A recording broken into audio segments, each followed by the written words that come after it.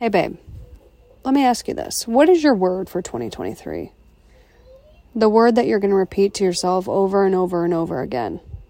When things are good, when they're bad, when they're challenging, when you feel like you can't go on any further. What's the word that you're going to be repeating to yourself?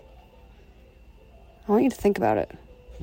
The word I'm going for next year is uncomfortable. I want to make myself uncomfortable intentionally next year. I want to get up and do karaoke at the bar when I feel super uncomfortable doing so. I want to pitch the podcast guest that I feel so uncomfortable pitching. I want to pitch myself as a guest on a huge podcast that I feel uncomfortable pitching.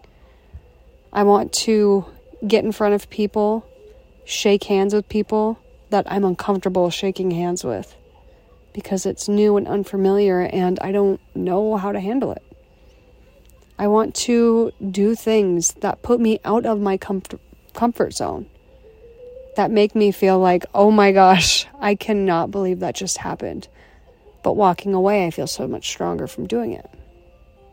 So what's your word? I would love to hear it. For 2023, please slide into my DMs on Instagram at Alexi McKinley and let me know what your word is and what you're going to do with that word.